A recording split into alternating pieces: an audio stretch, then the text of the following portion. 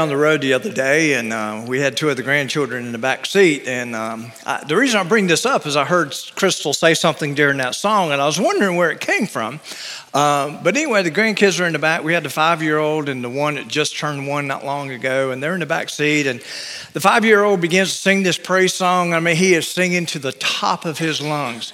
And the little 1-year-old who cannot say granddaddy yet is singing with him. I mean, saying the words. And I'm sitting there like, that blows my mind. Well, about halfway through it, Zion, the 5-year-old, I look in my rearview mirror, he's got his hand, sing it out, y'all.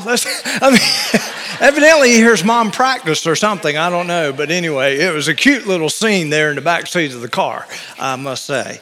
Well, we do want to definitely remember our teachers as they're going back. And I just want to say this. I may have said it last year, I don't know. But I remember in the 6th grade, my parents had just gone through a divorce, probably one of the most difficult times in my life. And I remember going into school. I was going to a new school. We had moved away, and I went into that school and not sure what to expect. And there was a 6th grade teacher, and I will never forget her, who just made me feel so special. And I'll be honest with you, I was one of those kids that was acting out some things that really I wasn't a troublemaker, but during that time I was acting out evidently because she got on to me a lot. But anyway, but you know something? Even though she got on to me, I knew that teacher cared about me. And there were times in which she would just, near the end, she'd just come up and give me a big old hug. And you know something? It took me years before I realized what she meant to me. Years. I'm talking about like in my early 30s, I started reflecting on some times in my life. And I look back to that time and I remembered, and I tried to get in touch with the lady just to tell her what she meant to me because I didn't really see it then. But come to find out, she'd already passed on. But you know something? You teachers, you have a great impact for the kingdom in that child's life. And you know something? Why I never heard that teacher say the name of Jesus, I saw Jesus in her. I really did. I have no doubt she was a believer who saw a kid that needed a hug, saw a kid that was going through one of the most trying times in his life. And you teachers, I just want to challenge you to be that teacher this year. All right. Now, if you were to come to me and ask, what can I do to live a life that offers peace and fulfillment and will benefit those around me? You know what I'd tell you? I'd say turn to 1 Thessalonians chapter 5. 1 Thessalonians chapter 5. Now, what I'm getting ready to do is basically a very practical message. It's simple. It's not deep. It's to the point. If you'll just do these things, I guarantee you it would transform your life. And then what's really amazing is the Apostle Paul, who wrote the letter, it's not that I really have to say a whole lot about what we're ready to speak about. He just puts it out there. He says, it's just simply this. If you will simply live out what I'm getting ready to tell you, it will change your life. And he does a good job of it. So today we're looking at the idea of flourish when living in truth. So look at the introduction. In this text, Paul gives us 7 practical foundation steps. Now, I've narrowed them down to 5, and I'll show you how in just a moment. Concerning how to live a successful Christian life.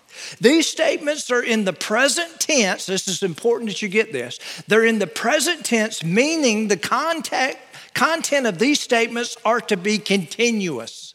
It should be something that is always present in your life. Now, for the Christian life to be successful, these statements that we're about to study will need to be in effect in your life. Now, I want you to think of this.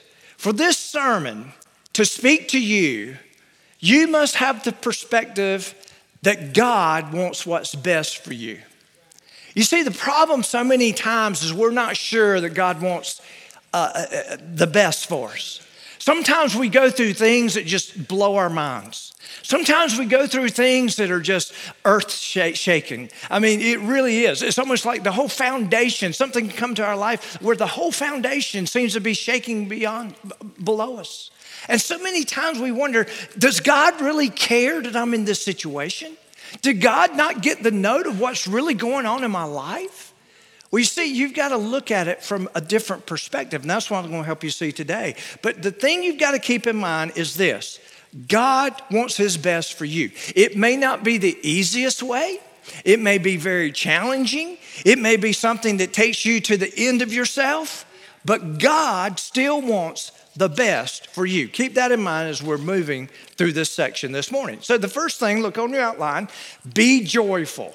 And it's the whole idea of turning sorrow to glory. 1 Thessalonians chapter 5, verse 16. He says, rejoice always. Now think about that. Rejoice always. Your heart is to be filled with joy when? Always. 34 times in the Bible, it records that the believer is to have joy in all situations. Now, a down in the mouth, always complaining, fault-finding, critical Christian is a poor testimony of the Christian faith. It really is. Matter of fact, you think about it. If you're out there and that's what you're hearing come out of a person's mouth, is the first thing in your mind, is the first thing you're thinking in your mind is, well, they must be a believer. No, you're not thinking that at all. You're wondering what's going on. You're sitting there, and sometimes you can be around conversations where when you leave, how many of you just feel like sometimes you just got to take a bath? You know what I'm saying? It's kind of like me and my craziness with baths. You know, it's like, oh, man, I got to go take a bath after that. But here's what's interesting.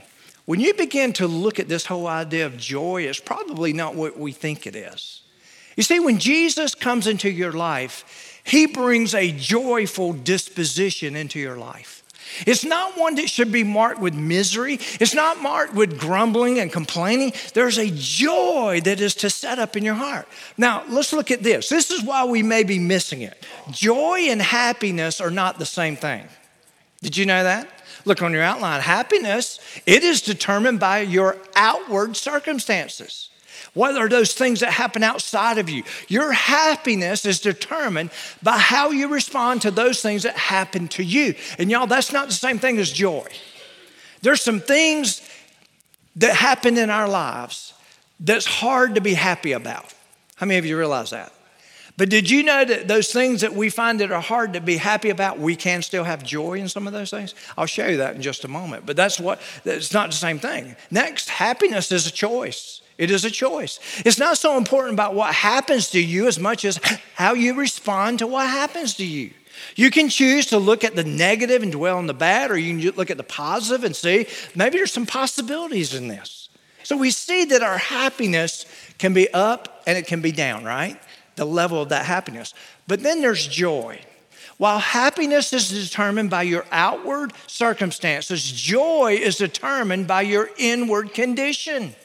It has nothing to do with the circumstances of your life. It is something that is there. It is a part of who you are. There's a natural disposition in you in which there is joy. Because, and let me tell you why there's joy there, or why there can be joy there. It's because you see something bigger than your circumstances. You see something bigger than what you find yourself in the middle of. So, this idea of joy is something that takes place in the recesses of your heart. Let me tell you something about joy that I found. It's like a muscle that must be developed. Now, I know when you look at me, the shirt's just real big, but I'm pretty stout. I'm just going to tell you. No, I'm not. I really believe. Lie. I'm already lying up here anyway. But when you think about a muscle, think about it. You got to build that muscle, don't you? You got to discipline yourself to do something about that muscle. And the thing that went with joy, it takes discipline to build that in your life. For one thing, your perspective probably has to change. For another thing, that perspective won't change if you're continuing to respond to things the way the world responds, or you're continuing to respond the way your flesh responds. You've got to find a way in which you respond the way God desires you to respond, and it will come by way of truth and what you believe about God and what He says about you. That's where your joy comes from. It's that condition. So while happiness is a choice, listen to this. Joy is really a gift when you think about it. The Bible says in Galatians 5:22, but the fruit of the Spirit is love, joy, peace, and we could keep naming. Think about what he says, love, and then there's joy. When you see the idea of fruit in Scripture, here's what this means. It's something that is done or believed that produces something. It is something that you believe now. Maybe you didn't believe it before, but now that you believe this, maybe it's who you are in Christ, or maybe it's more information about your salvation and what that brings to your life, or the fact that your home is in heaven, or whatever it may be. It's something that you allow to come into your life in such a way that it produces something because you believe it. Okay? Now, can you think of something in your life that you believe that produces something? For some of you, it may be the opposite of this. Maybe some of you have some hurt in your life. It's very deep-seated. Can I tell you what's being produced there? Anger, bitterness. You see, fruit can go either way. Fruit is produced from whatever's planted. So what are you planting in your life right now? What are those things in your life that you're putting there? Are you critical? Are you fault finding? Listen, I say this many times, but it's true. How many of you just have to sometimes just turn off social media? Because it just gets all in your head and spins you around, and you get mad when you hear something. And by the way, they're trying to create these reactions. You do know that, right? They're trying to create all these things in you. And so what you've got to do is you got to say, okay, what do I need to plant in my life, in my soul, that will produce something that looks like what God wants for me? It's got to be his word. Here it is, Philippians 4:4. Rejoice in the Lord, how? Always. Again, I say rejoice. I mean, think about what he's saying there. Rejoice in the Lord always. And then he says, if you didn't get it the first time, again, I say it. Do it. Wow. Now, you do not get your joy from your circumstances. The Bible says we get it from the Lord. If your joy is connected to your outward circumstances, then your joy will come and go. Now, something difficult, think about it. Something difficult happens at work the week you're about to go on vacation.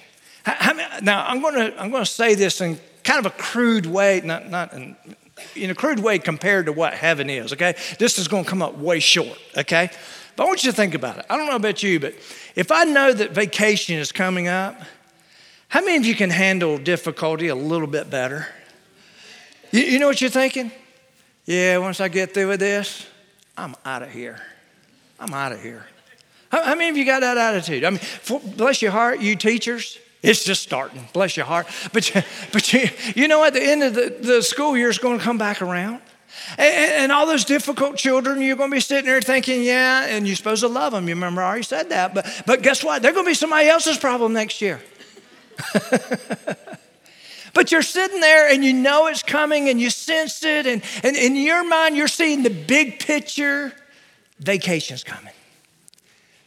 But guys, let me tell you this. We live in a fallen world in which if we focus on the fallenness of this world and the fallenness of who we are, we can get very discouraged very quickly. You see, our joy comes from the Lord.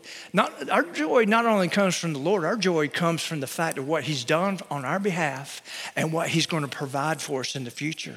Because one day, guess what? We're going to leave all this behind. You see, the problem with most of us when it comes to our joy is we don't have joy when we're short-sighted.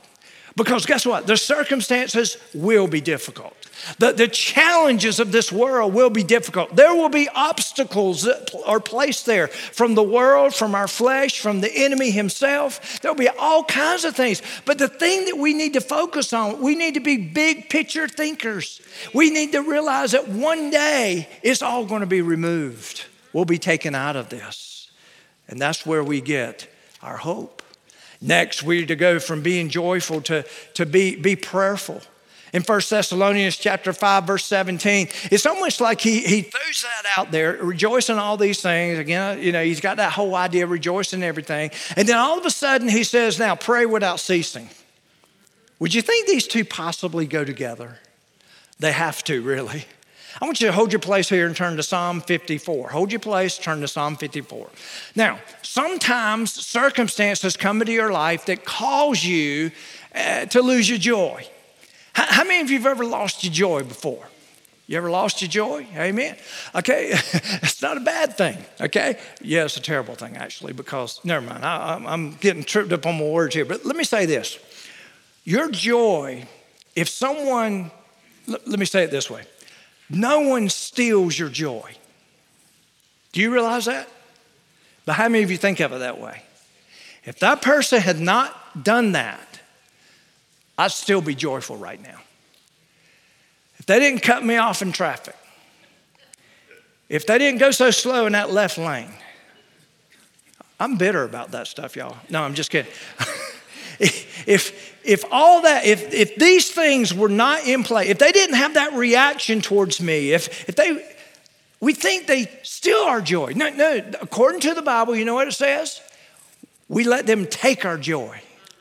That's up to us whether we have joy or not. It's not determined upon the people and the people around us. It's what we do with it. So how do we get all this in place? Well, there's things that may cause us to lose our joy. It may be fear. It may be worry. It may be sin in and of itself. It may be stress. But God has a channel by which we can deal with these problems, troubles, and difficulties so that our joy may not be robbed or that we don't give our joy away. So that channel that we see here is prayer. Prayer puts us back where we need to be. How many of you have noticed that? That's part of the intention of prayer. Now, you could say, well, prayer is for me to enjoy the intimacy of the one who saved me, my creator, the lover of my soul. And you're exactly right. But y'all, let me say this. For me, many times, prayer puts me back where I need to be.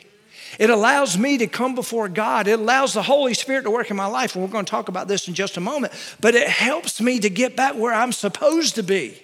Prayer is one of the means God gives us so that the things that happen to us in life do not have to take or have to allow us to lose our joy. Psalms here. This is a psalm that's written by David. I want you to look at how he does this. Now, let me say this. If you've never read the Psalms, you're missing out on a whole lot of stuff. Because the Psalms, let me just say this, you will identify with the Psalms. Some of you go through difficult things and you're like, what do I do with this? And you're sitting there. Some of you got that whole idea that, it's God and everything needs to be just right. And when I come to God, even if it's not right, I need to fake it because it's God. How many of you have that? I hope you don't have that perspective. Do you know what the Psalms does for us? Psalms basically is an open invitation to come to God with whatever. He can handle it. But the thing you'll notice about Psalms, many of the Psalms seem to always start with despair. Have you ever noticed that? But they end with praise. And this is a perfect one, Psalms 54. David writes this. He says this, "Save me, O God, by your name and vindicate me by your strength." Do you hear desperation here? Anybody ever been here before? Yeah, most of us, right? "Hear my prayer, O God. Give ear to the words of my mouth. For strangers have risen up against me." Would you say his joy is teetering here? Yeah, he's struggling. "And oppressors have sought after my life. They have not set God before them." That means they don't have a perspective from God. They're working against you, God. They're working against me. They're working against you. "Behold, God is my helper." Look, he's quickly reminded of who God truly is. It's almost like at the beginning of the Psalms, he lost all perspective, didn't he?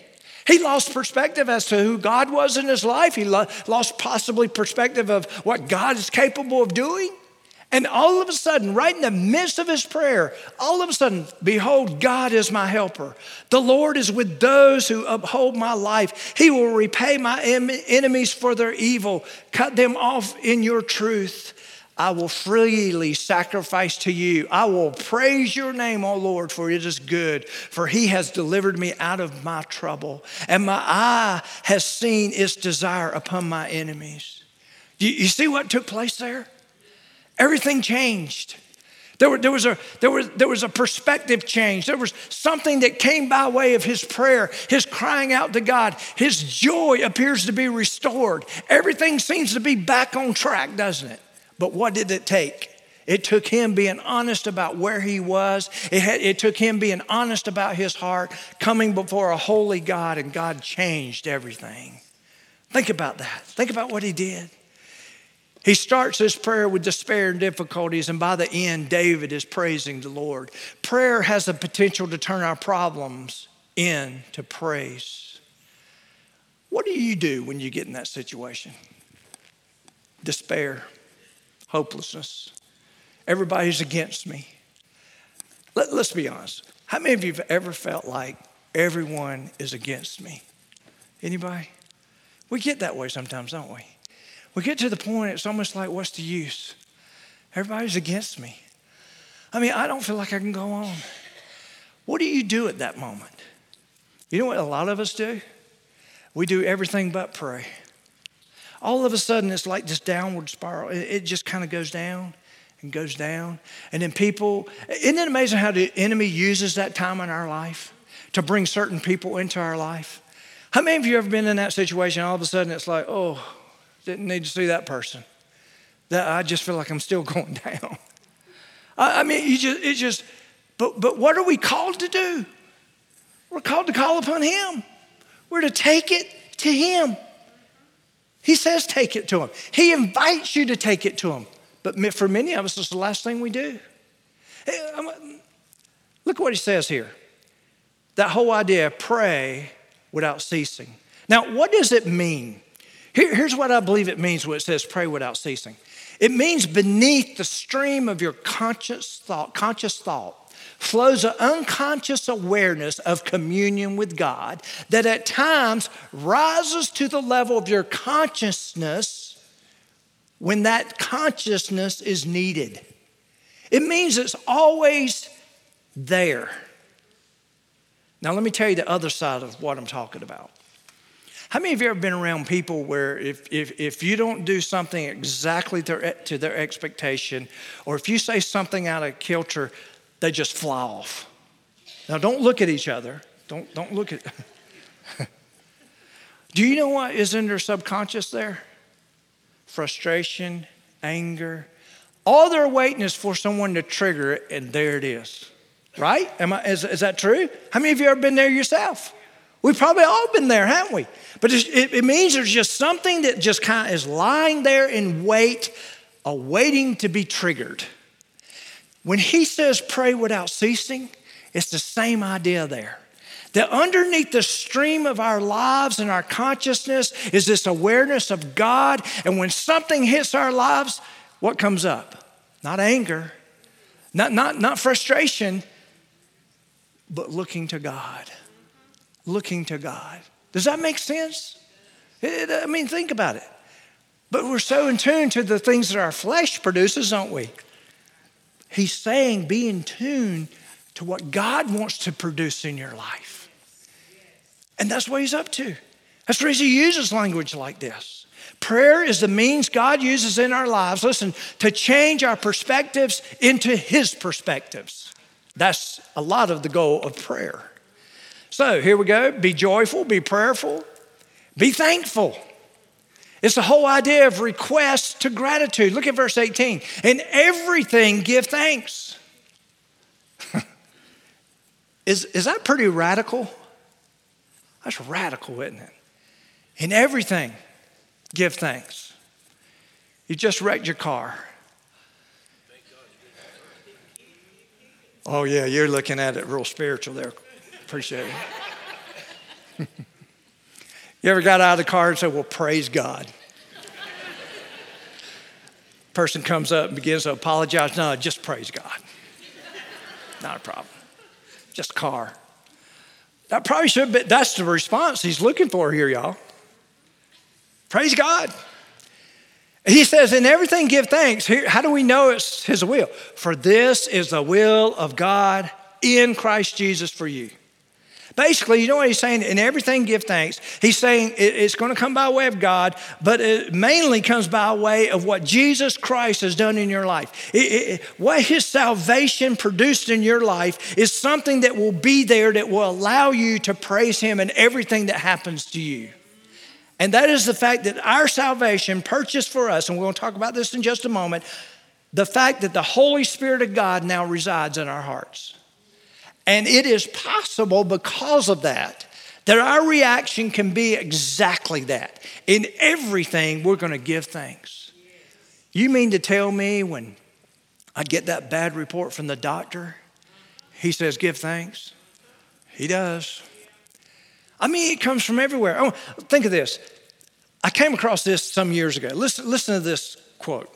It's really a paragraph. Living a life characteristic by thankfulness or gratitude is not natural to our human condition. How many of you agree with that?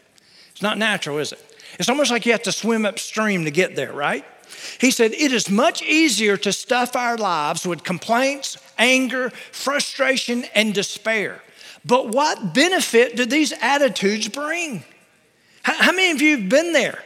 Where you should have an attitude of gratitude, but you choose to complain and whine and nag. And you ever been there? I'm glad my wife's sick today, and I think God pulled her out intentionally, to be honest with you. but it's because she knows that, anyway. I have failed in some of these areas. But you know something? What good does it do us? What good does it do the people around us? What benefit? A life that wallows in darkness is only harmful to the person living in it and to the ones they care about.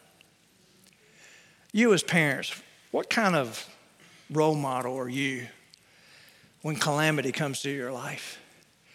Do you automatically go into panic mode? Do you automatically just, oh my goodness, Or do you just say, you know something? God's going to take care of this. I don't know what's going to come of it, but he's fully capable of handling what we're in the middle of. Do you think about what that could do to a child and their perspective about what's going on around them? It would change things. He says, in everything, give thanks. Now, gratitude is the language of the Bible, but what does it mean to be grateful? Look on your outline. Being grateful is a one-time commitment and a decision made in every circumstance. The whole idea that maybe today you're going to make a commitment to say, you know something, my tendency is to whine and complain and grumble, but today I want to make a decision before God that I want that to change about me. I'm convinced from God's word that's not the way God desires me to live. And I want that to change. So there's your one-time commitment. But guess what? That decision will still need to be made every time something comes into your life.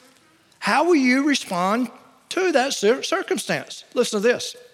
In each episode of our lives, we can either decide to trust that God is working all things together for our good, or we can fall into self-pity and begin questioning God's faithfulness.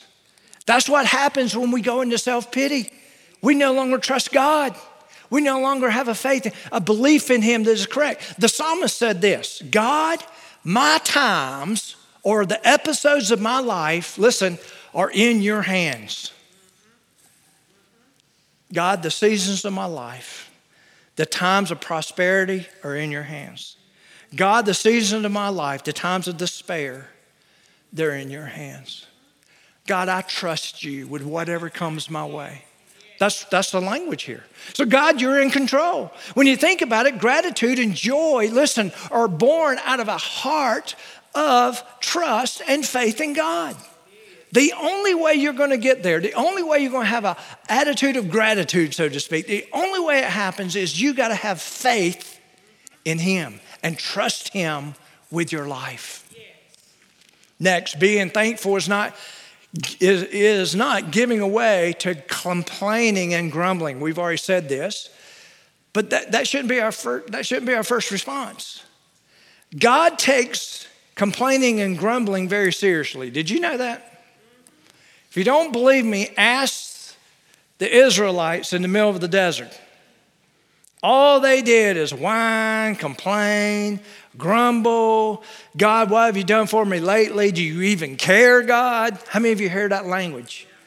Now, before you start judging them too harshly, put yourself in that situation. Many of us have it a whole lot easier, and we still complain. You know it? And you know what? God took that very seriously, so much so that he linked it. Listen, he linked their grumbling, their complaining, and everything to a lack of faith that they had in him. He basically looked at it and said, obviously you don't trust me. Obviously you can't trust your life with me. So guess what? I think we'll be dying here in the wilderness. Did he take it pretty seriously? A whole generation of people were lost. The Bible says in Philippians 2:14, do everything without complaining. Let's be honest, that's harder than rejoicing in everything, isn't it? I'm going to do everything without complaining. James 5:9, don't grumble against each other. How many of you, this is hard hitting? It is, isn't it? Here's another one. Being thankful ushers the presence or the awareness of God into our lives. Next, being thankful changes our perspective. I mean, think about that. When we begin to look at it through the lens God desires for us to look at it, and here's where it has to begin. God, I know that you want what's best for me. God, there's times in my life where I don't understand why things are there. I don't know. I know you could have kept those things from my life, but for some reason they're in my life. And God, I'm just going to be honest with you. It's tough, but I want to see it from your perspective. Next, being thankful is being aware of God working on our behalf or your behalf. Right now, I want you to think of the most difficult thing you faced this past week. Real quick, think about it. A relationship didn't quite go to that time, just not good. Situation at work, some news you received. What's the most difficult thing you dealt with this last week? Now, here's what I want you to do with it. I want you to think about all the details of that difficulty, all the frustrations, and all the emotions that you had through it all. Think about all that. Now, let's get biblical. Thank God for it. That's what he's saying here. Thank God for it. You're like, this makes no sense whatsoever. And it doesn't sometimes, does it? But thank God for it. Let me tell you what that really is. It's a faith step. It's a trust issue that you're about to say, God, my times, my life are in your hands. I trust you with it. I trust you with it. I don't understand it whatsoever. I want you to think about this. When you get to that point, you're on your way to a transformed life. Now, don't raise your hand, but I want you to think about this. How many of you know that your life needs some transforming? And many of you sitting here would honestly say, you're exactly right. There's some areas of my life that need to be transformed. Let me ask you this. When's the last time that's even taken place? That's the process God's working out in you in all areas of your life. And he's basically saying, I want transformation to take place in your life. Now, what does that look like? It means a life that is living in truth. It means a life that can now benefit and receive the blessings from God when we get on his page. It means that we can live the life that is God's best for us. Next, being thankful allows grace to work in our lives. Quickly hold your place here and turn to 2 Corinthians chapter 12. Some of you know exactly where I'm turning, but I think there's some things there that we have not seen before. In 2 Corinthians chapter 12, verse 7, Paul is writing, and he's very transparent. How many of you love it when the Bible gets very transparent about people's struggles? You know, we love that, don't we? Because it helps us to know we're not the only ones. That's the reason you need to read the Psalms. But Paul gets very transparent here, and he says this in verse 7. Unless I should be exalted above measure by the abundance of the revelations. Now, here's what he's basically saying. He's basically saying, God's called me to something that's pretty big in this life. He's called me to be an apostle. He's called me to do miraculous works. Okay, how many of you know he did that? He's called me in such a way that he could say this. I'm actually the one that told the story about the person going to the third heaven, saw the throne of God. That was me. He had visions. He had things that happened to him that none of us will ever encounter in this life. And basically he's saying, I understand. But he says, in the midst of that, a thorn in the flesh was given to me, a messenger of Satan to buffet me. You know what he's saying here? God allowed something into his life that he didn't like. God allowed something into his life that, if you keep reading, you'll hear this, that if it wasn't in there, he feels like he could do a whole lot more for God. How many of you feel like sometimes there's just not enough money? If you just had more money, you could do so much more for God. No, you wouldn't. You'd spend that. No, I'm just kidding. Well, probably not. But anyway, but it's that whole idea that God, you allowed it in my life. Why did you allow it in my life? Lest I be exalted above measure. That I start thinking too highly of myself. How many of you ever wondered about the things that have come into your life as to help you not think too highly of yourself? How many of you know that's kind of the given nature of who we are? To think a little too highly of ourselves. You see, that thorn in the flesh could have been anything. It doesn't say. Some people say it was some kind of physical ailment, which probably does lend itself to that. But guess what? I believe it's not mentioned because it could be anything, and we could fill in the blank with anything that's in our life that we've prayed over and over again for God to remove, and he leaves it there for some reason. He says, concerning this thing, this thorn, I pleaded with him 3 times it might depart from me. Now think about this. This is the guy who actually had a vision of the third heaven. He saw heaven itself. This is a guy that did miraculous things in the name of Jesus. He's praying and God's not answering that prayer. How many of you think, well, God should answer him? Great day, look what he's doing. But God said, no, this is necessary. He said to me, verse 9, my grace is sufficient for you. Let's look at that, my grace. You know what grace really is when you think about it? It's a dynamic force that transforms a believer's life. It is a force that God brings to the equation in our salvation. He brings forward for something that will transform us. God's grace touching our lives, listen, based on the authority of Scripture, God's grace, when it hits our lives, if it's true grace that we've received, if we've truly received it, guess what? There's going to be transformation. Something's going to change in us. Our want-tos are going to change. It doesn't mean we live a perfect life, but the core of who we are will change. And he's saying that. And he's saying, my grace, this dynamic force that transforms people. He says, what? It's sufficient. You know what sufficient means? This is necessary to produce something. This is necessary to produce something.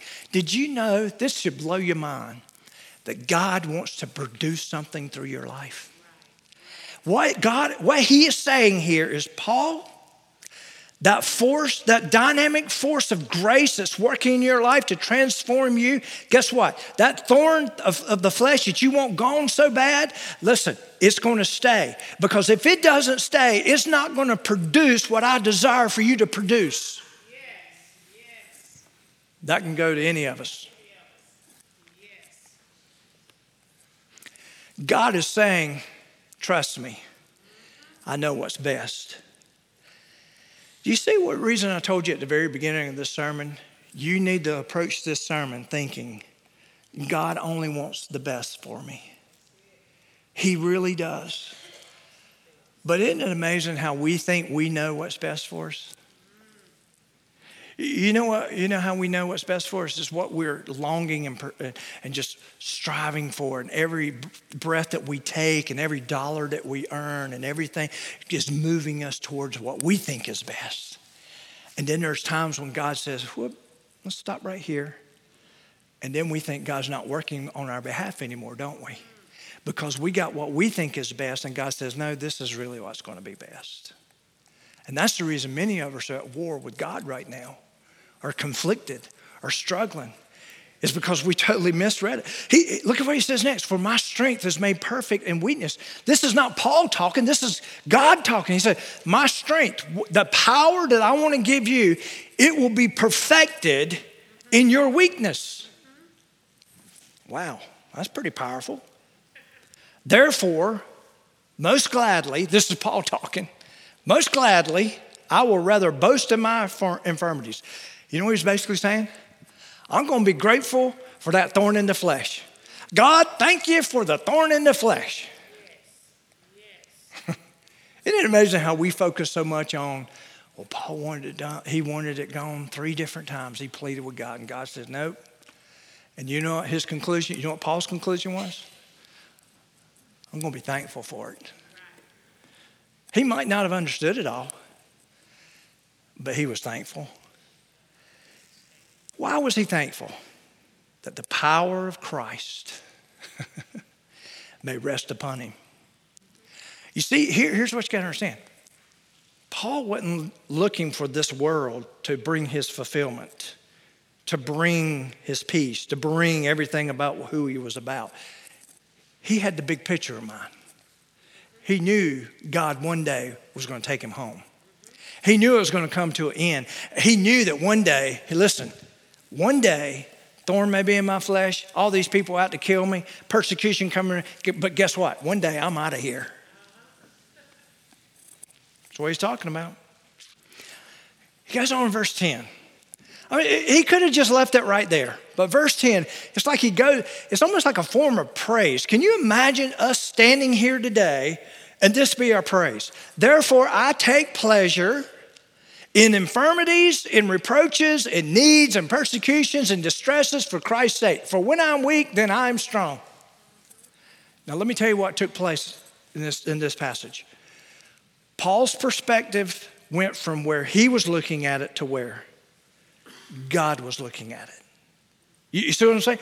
His perspective changed. He began to see what God was doing in his life more clearly. You know why most of us doubt our salvation? Do you know why most of us are ineffective Christians? Is because we never see that take place in our lives.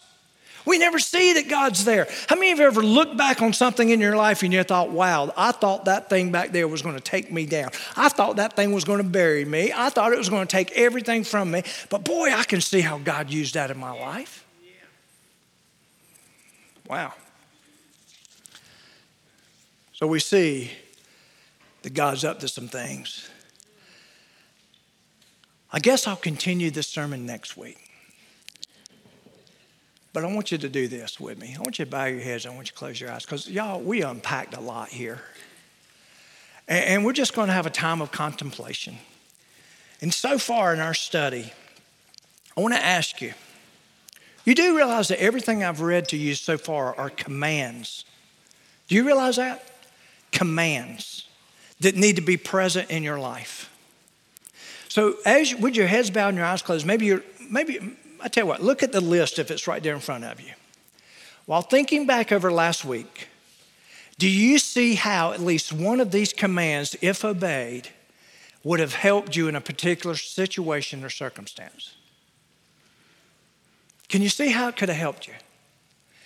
Do you see how it could really have maybe even transformed a situation that you were dealing in?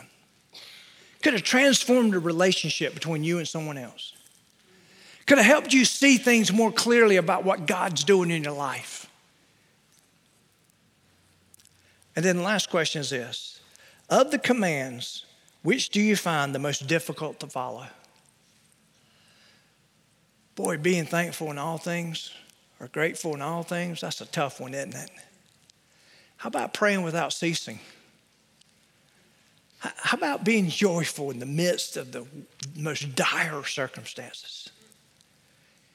These are things that can transform our lives. I'm going to ask the men to come forward and take the offering. And let's just go to the Lord in prayer. Father, we just come to you right now. And Lord, what we discuss here today is so transformative. It can literally transform who we are by just taking these simple commands. And Father, we know when we read this word, we see that it's so out of this world. I just take comfort in the fact that your words are greater than what this world offers. We don't hear this language in our world. We don't hear this language even in our own inner desires, our flesh. But Father, we see that these words could take shape. And if they truly took shape in our hearts in such a way that it would literally change who we are. Father, I believe everyone in this room probably would say there's some areas in their life that just need changing. There's some areas in their life they know that if they could get under control, that if they could move to a different place, that they would be a better husband, a better wife. They could be a better employee or a better employee. And Father, I just pray, Lord, that you'll just help us to realize that you're calling us to something greater than ourselves. It's bigger than us. It's bigger than this world. And the thing that could be produced in us, if we would just allow your word to transform us, would be greater than anything else this world offers. Father, we thank you for it.